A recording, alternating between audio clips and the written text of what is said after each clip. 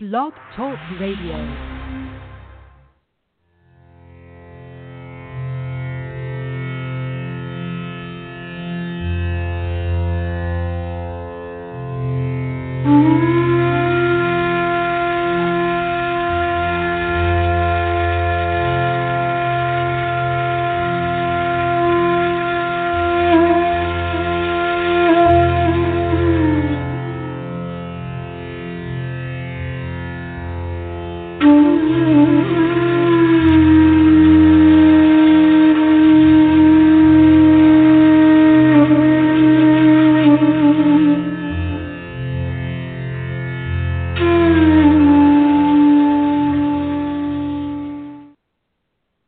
Hi, everyone, and welcome to Zen Up, a podcast produced by Sunbury Press's Book Speak Network, and you are on episode 5.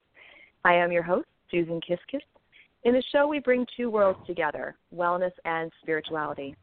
From yoga to Buddhism, healthy eating to turning dreams into reality, listeners will find themselves on a journey into their own virtual spiritual pilgrimage.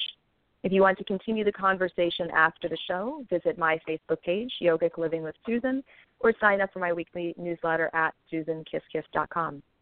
If you love this podcast and you like variety in your podcasts, you might want to check out the Book Speak Network here on Blog Talk Radio. Sunbury Press has other great shows to appeal to those who are interested in mysteries, horror, and author interviews. So let's get started. Our guest today is two-time U.S. national champion athlete, Jose Johnson. Jose has been described as a modern-day Renaissance man. He is not only an internationally recognized martial and energy arts master, but also a composer and musician. A member of the U.S. Tai Chi team, Jose has been called one of the best of the new generation of masters. His passion is to empower others to create the transformation that they seek in their lives. Jose is the owner of Jose Johnson's Chinese Martial Arts and Wellness Center in Harrisburg, Pennsylvania, as well as the Integrated Wellness Consultants. In 2017, he established the online academy, Personal Mastery and Growth. Jose, welcome to Zen Up. Well, thank you for having me. Thank you.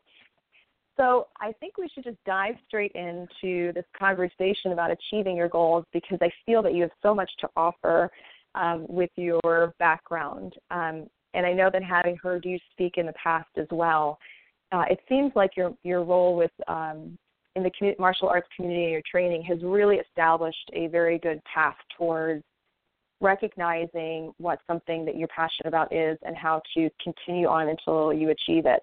So would you start maybe a little bit with your martial arts background? Sure. I started doing martial arts when I was 6, and I'll be 57 in just a few months. So it's been a major part of my life. Even though I didn't train consecutively through those years, it had a tremendous amount of impact on me for various reasons. And the earlier years, we could maybe talk about that story at a different time, but it was when I really came back to martial arts in the late 80s that it helped me to understand the importance of having a vision, setting goals, developing a plan, working towards things. That is a period of my life where I started to really see the power of intention. So it was probably the late 80s when I was getting started doing Chinese martial arts, and I set some goals for myself because I was going through a life change at that time, and I felt like I needed to get on a path. I had made some fairly significant changes in my life, and I wasn't sure where I wanted to go and what I wanted to do next. And my passion for martial arts kicked back in full tilt, and I said to myself, I really could see myself doing this for a living, and what were the things that I would need to do to establish myself as a credible martial arts instructor. And so I got interested in competition, and I said to myself, wow, I really I'd like to open a school someday, but first I think what I want to do is I want to compete, and I want to develop a reputation for myself. And so I set out like a 5-year plan for myself of where I wanted to be in the competitive world and what I wanted to do in order to establish my business. And I just dove in after setting those plans, and I like to say, use the word, I didn't reach my goal. I crushed my goals. Actually, I set a goal of being like a top 10 athlete, being on a U.S. team, of being one of the more recognized people before I opened my school, and I set that up for a 5-year plan, and I actually accomplished everything in much less than 5 years. So it was at that point that I realized that when I really could make my ideas concrete and not just think them through, but put them on paper and take the actions that I needed to do and make myself open into the opportunities that, really the sky's the limit at that point. So, that's kind of how everything got started. So, of course, a lot of what you just said, I'm making myself a notes because there's so much rich wealth in there that is so many different ways to take a look at when you create a plan for a goal. And maybe I'll just start with one of the things I hear from people is how something is out of reach. It's not a possibility for them to do it, whether it's financial or it's time. They don't have, other resources that they need to accomplish it. And one of the things I usually try to share with people is my own experience as well, that, I'm now, as you and I were talking quickly before the show, I'm doing a lot of traveling since my daughter went off to school. I was a young mother, and I always really wanted to travel, and I didn't feel like I had the financial resources or the time as a mother to go do that. And so it did take 18 years, but during that time, I was doing a lot of planning and learning how to master the art of, getting really cheap plane tickets, And sometimes things do take time, but ultimately, if you do work hard enough and you do a lot of planning, eventually they do come to fruition. And I like the fact that you were talking about how you did have to consciously not just visualize what you wanted to do, but you had to put it on paper. So can you talk a little bit about how you think that the process is for when someone says to you, okay, this is what my goal is, but I don't feel like I have the time, the financial resources, the other tools to do it. What do you encourage them to do? Well, there's a couple. There's so many answers to that. Well, the first one is that people underestimate, let me fix that one. They overestimate what they can do in 1 year and underestimate what they can do in 10. And I think that's one of the first things that people have to wrap their head around, is that when we look at something as being impossible, we're looking at it because our situation, we're not where we want to be. And we see this grand vision, and we think there's no way I can do this, because our brains are automatically thinking, well, how can I get there immediately? And it's not an immediate process. It does take time. So we get frustrated because we're not seeing the results right away, but it is a process. And if you give yourself the time to work through it, you'll actually make, like that first year, you may not see the results the way that you would like to, but if you keep going, the momentum kicks in, the compound effect kicks in, so you find yourself suddenly being in a position where you far surpass what you thought was possible, but you just have to get over that initial hump. So I think that's the first thing, is that you have to understand that there's never going to be a quick fix for anything. It does take time.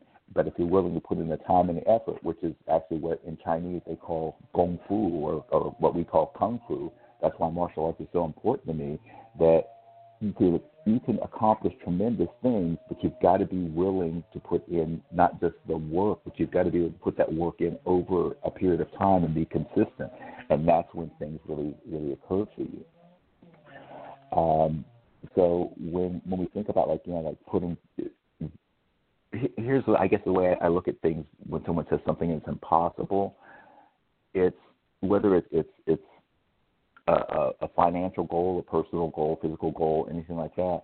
If somebody else has done it, then it's not impossible. So and there's that level of, as a martial artist and also as a musician, there's always a level of ego that's involved. And the difference between the people who really succeed in either of those fields and the people that don't is how you let that fuel you. If you use your ego in a way that is, if someone is better than you or has a skill or a level of acknowledgement that you don't have, if you try to put them down, then karma is going to kick you in the butt for that one. But if you, as one of my teachers, my martial arts teacher said to me, he's like, people think I'm such a nice guy, and I don't have an ego. He says, I actually have a very strong ego.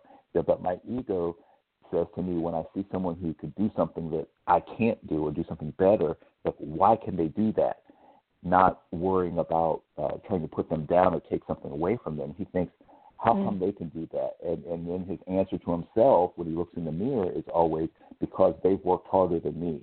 So if I want that skill, then I have to put in more time and more effort, and then I will get what they have.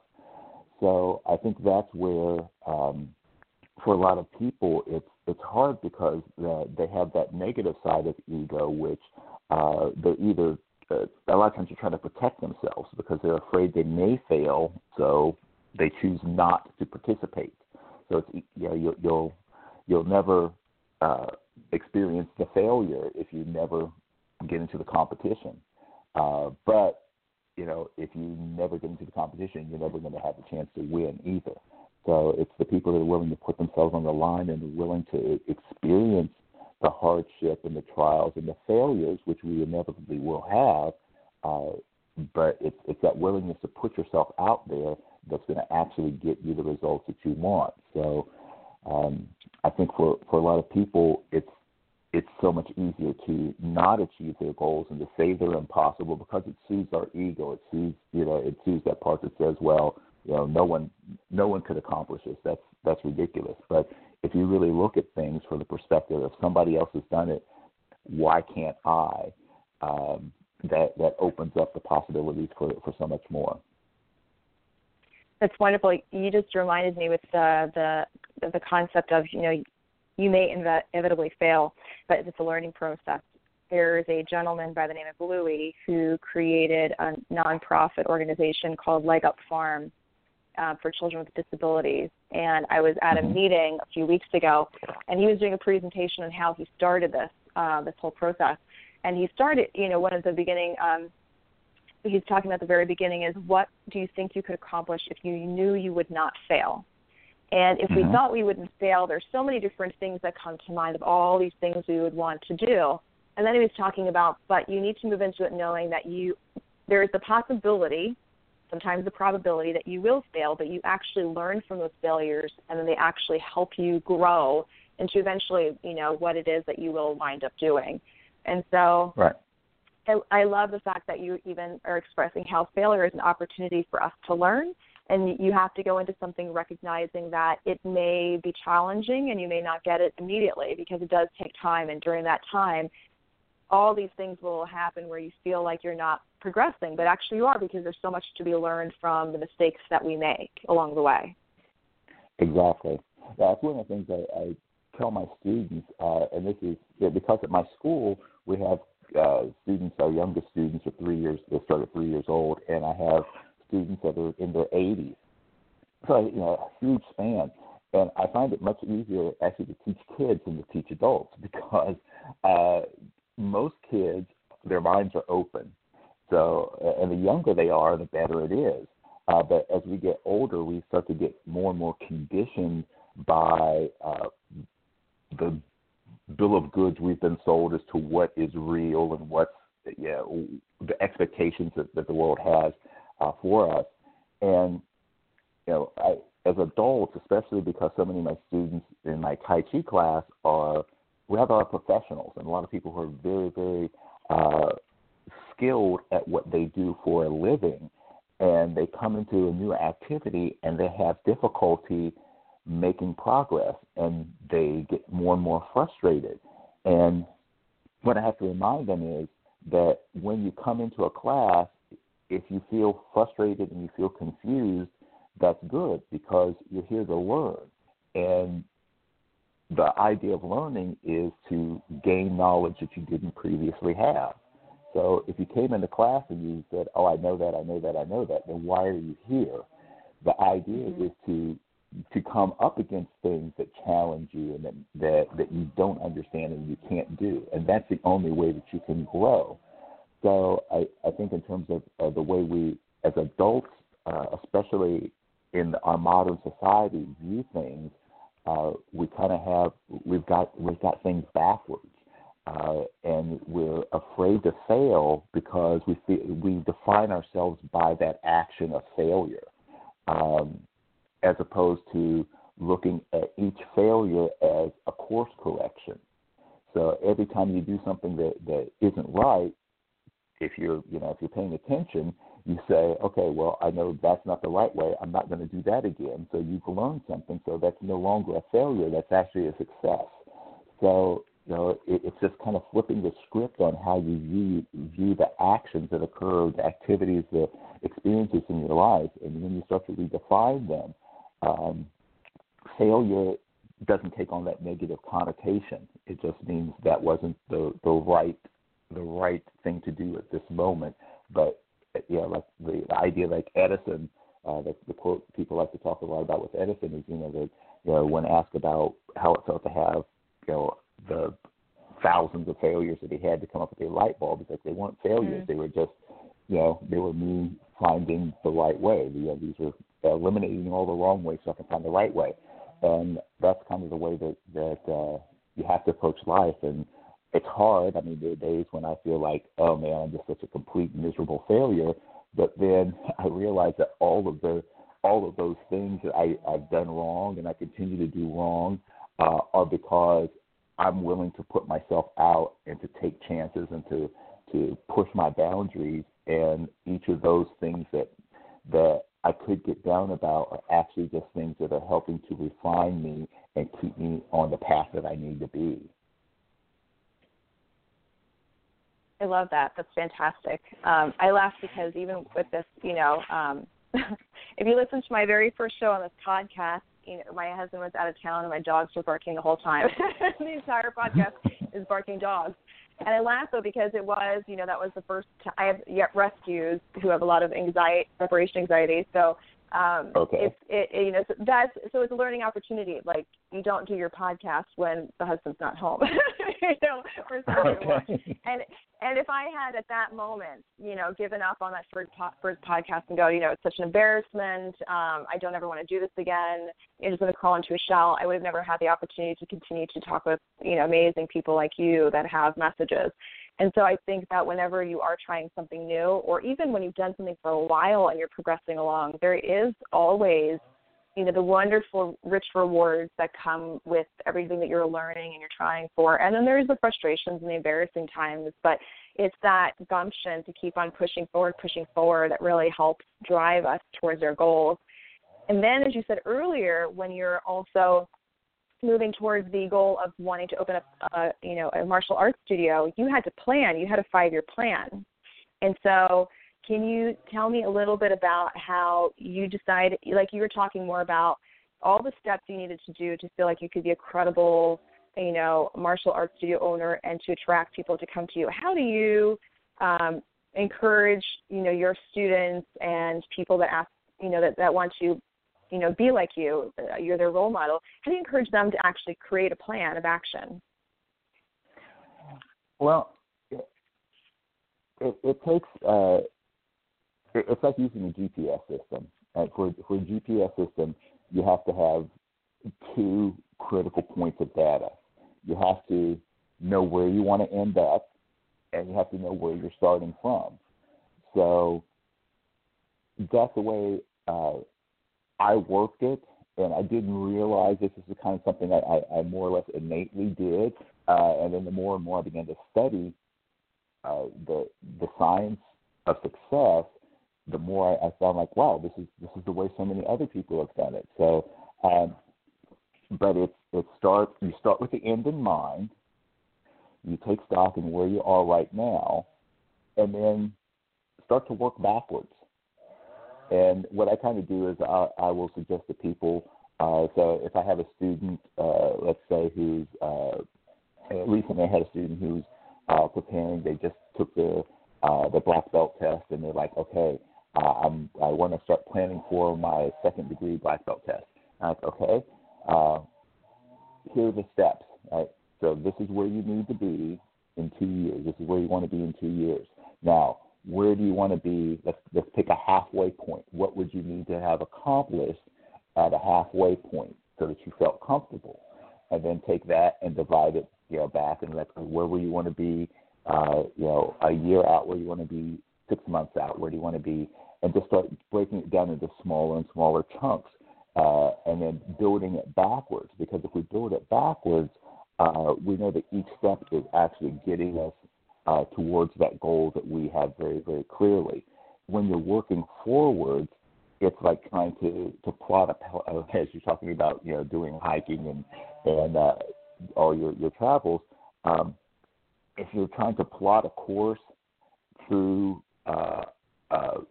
the wilderness, and all you know is where you are, and you don't have an idea of where you want to be, then every step is a guess. As opposed to if you have that clear point that you can look at, and you can say that top of that mountain, then you just start breaking it backwards. You always make sure that you're never straying from your goal.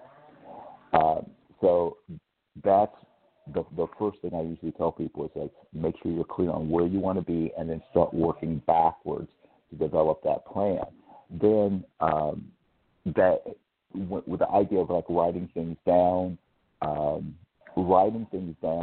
has a few different actions that it's responsible for. One is when you write it down, it becomes real, and not just typing it, on your word processor or putting it in as a reminder on your phone, but actually taking a pen to paper, because what you're doing is you're adding more levels of connection to that action. So even though you may be typing, there's a big difference between the act of actually forming the letters to write the words as opposed to striking a key.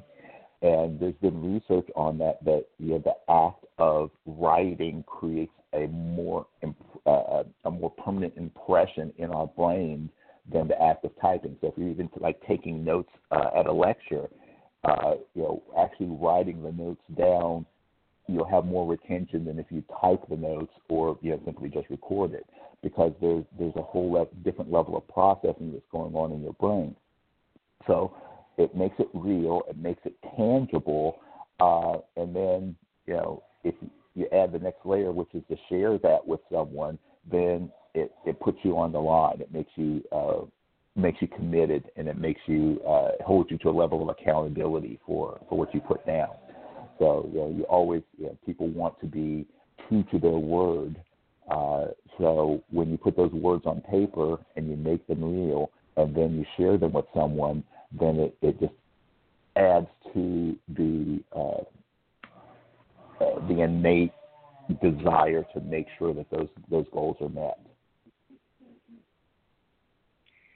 So with your, I love your analogy. You have to know where you're starting and where you're ending, and then, and work backwards, because that's actually very much the way I find myself working too. What about for people, though, that don't know where they want to end up? So if someone is like me and you, and they have lots of interests, right?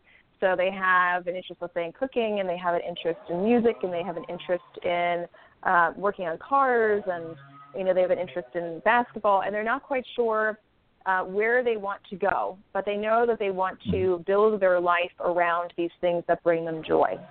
How do you suggest someone actually figures out what their end goal is? Well, I guess the first thing is I feel like you never figure out what your end goal is. Yeah, I mean, I have all these different things that I love doing in my life, and I guess here's the way that I've come to grips with things. I have so many different interests and desires and things that I'm truly passionate about. When I looked at them all as being unique and individual, I had a lot of conflict in myself. So there was a period where when I became really, really serious about being a martial artist, where I stopped playing music. And I made that decision, and, in hindsight, I could have done it differently, but I'm okay with the fact that I did it because it's helped me to become the person I am today, and I'm pretty happy with who I am. So, but I now realize I could have done it differently because I felt like if I was playing music and doing martial arts, that I was taking away from the time that I had, and there's some other issues in terms of some physical things, postural things that I was doing in the music that was messing up my martial arts training. So I figured, okay, I would just get rid of this one and I'll really focus energy on this other. And I started looking at things as being A, B, C, so separate components. But then I started to realize later on that what I'm interested in is not so much martial arts or music or any of those kind of things that I'm really interested in, or coaching or mentoring people. What I'm interested in most is learning, growing, and being creative. And so when I looked at it as this overarching theme as opposed to the instrument that I used, pardon the pun, to express these ideas or to realize these ideas, then I didn't have the baggage of, well, if I spend an hour practicing my trumpet, then I'm neglecting my martial arts training, or if I spend an hour reading a book about neuroscience, I'm not helping my music. But when I started to realize that all of these things are related, and it's all about me developing a better understanding of who I am and what I'm capable of doing and how to express those things, then everything I do is working towards that ultimate goal. So my goals are constantly evolving, and I think that I will set my last goal, when I take my last breath. So I'm going to constantly have to have new goals, because that's what, to me, that's life. That's life is always moving towards a new destination. And as people say, like, you can go through life feeling like life is happening to you or life is happening for you.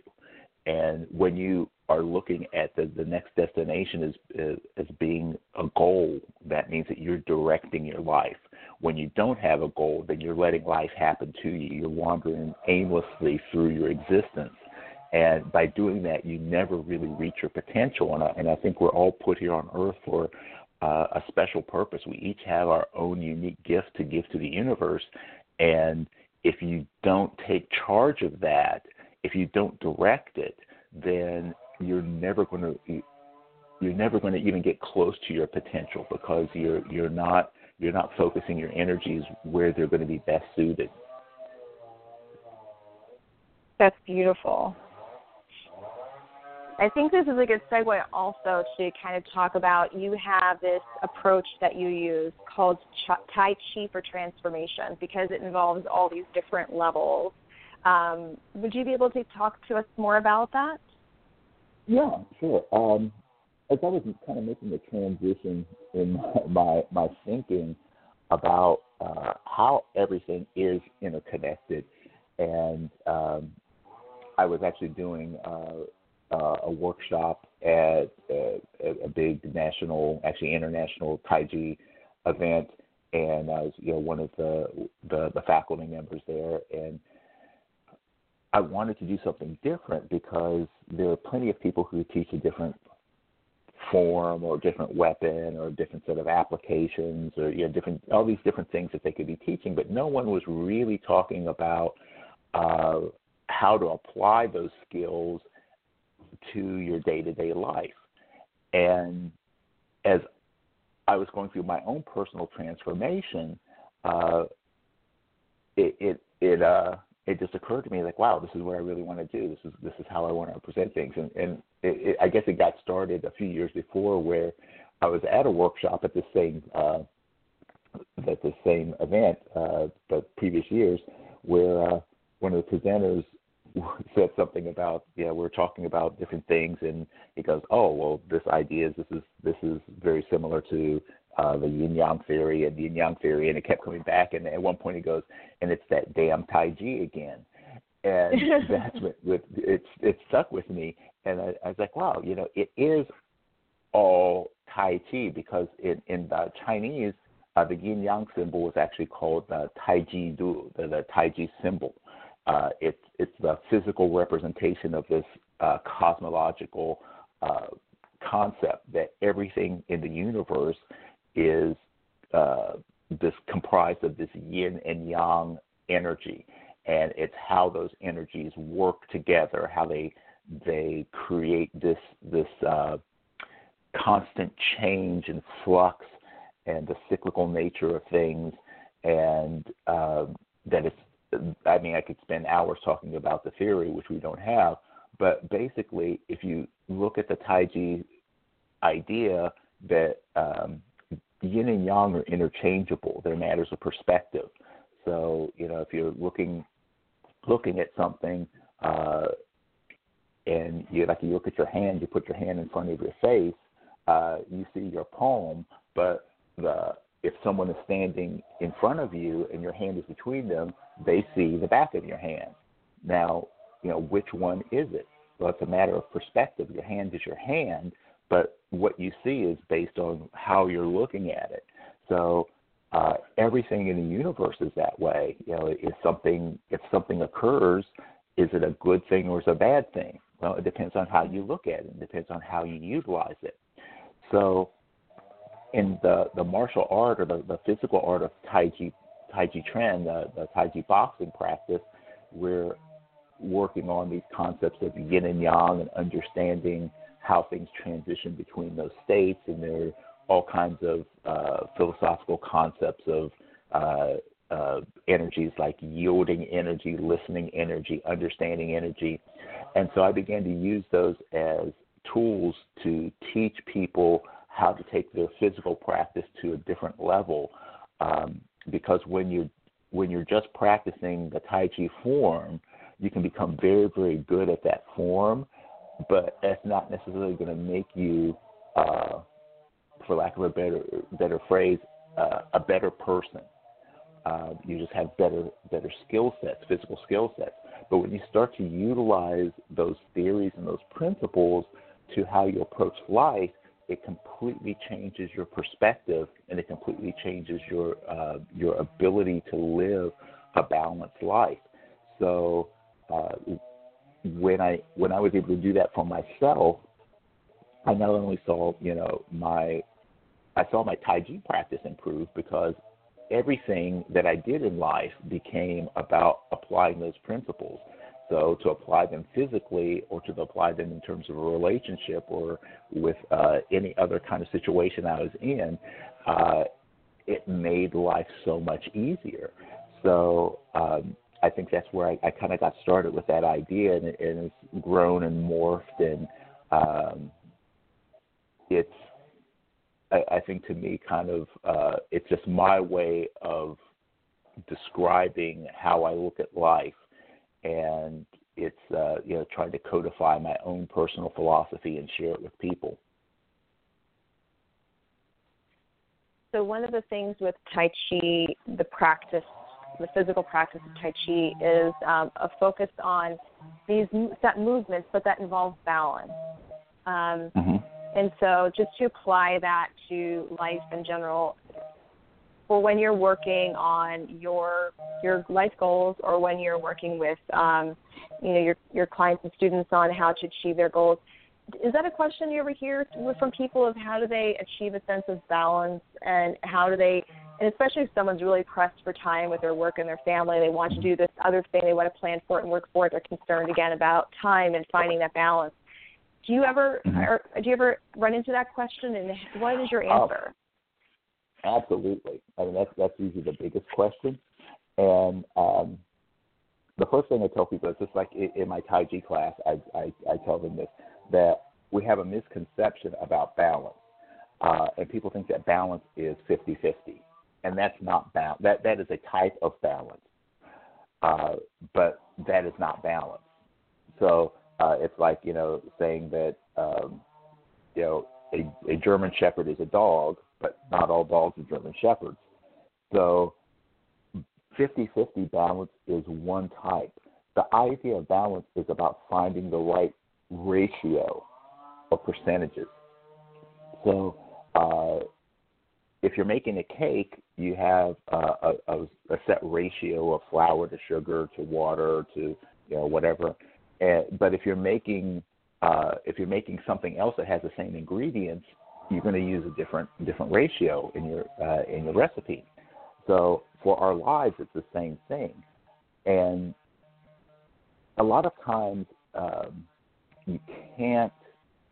I heard someone talk about the idea that you have these balls that you're juggling, and there's only so many that you can keep in the air. So to be able to manage life successfully, you have to accept that sometimes you have to put one ball down so that you can manage the other ones, and then you pick the other one back up. So it's the ability to smoothly transition between the things that require your time and your energy and attention. So the idea, I think, sometimes of work-life balance or, family balance or these sort of things, it's kind of a misconception because if you actually are trying to do them that way, you don't get anything done. You get stuck because if you're 50-50, in Tai Chi we have this concept they call double-weighted. If you're double-weighted, you can't move. So it's great. You feel stable, but you can't make any progress. So I think the important thing is understanding that when you're in something, you need to be in something. So when you're at work, it's important to be as close to 100% in your work as possible. When you get home, you need to try and be at home 100% as much as possible. So it's not that I'm trying to say I'm going to spend 6 hours here and 6 hours here and 6 hours here. It's, when I'm doing what I have to do with a pressing issue right now, then I'm going to be fully engaged. And then when I'm not there, then I'm trying not to be engaged. And it's so hard right now because of, our connectedness and our level of dependency on technology, which I am guilty of 100%. And I'm working very hard to break myself of that habit of feeling like I always have to be connected and always have to be, have my finger on the pulse of my business, which is, sometimes hard as an entrepreneur because, it is your child in so many different ways. But to be able to say it's okay to not be focused on that so that I can be fully focused and engaged in the activity that I'm doing at this moment. Because if I'm not fully engaged, then I'm not doing either of those sides of my life a service. I'm actually doing them a disservice by not being fully committed to what I'm doing. But it's creating that level of prioritization, and that helps you then to determine where your energy needs to be. Then on top of that, when you do get to a point where you understand how that balance, concept of balance works, then it becomes very helpful if you use ideas like habit stacking, where you can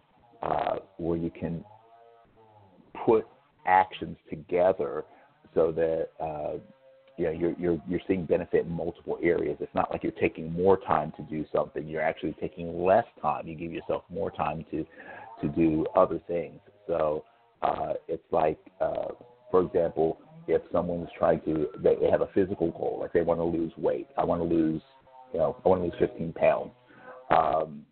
And I can't do that because I have all of these emails I have to respond to for work, or I have, I'm working on this project. Then you could say something like, okay, great. Well, how about we do this?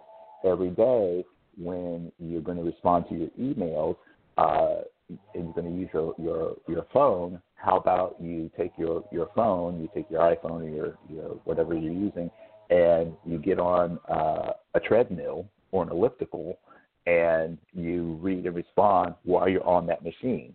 So if you're going to take 30 minutes to do your emails, well, you do 30 minutes on the machine. So that way you're doing two tasks at the same time that will allow you to maximize your time, because either one can be done by themselves, but they're also able to be done together in a way that is not going to diminish your ability to accomplish either one at a high level.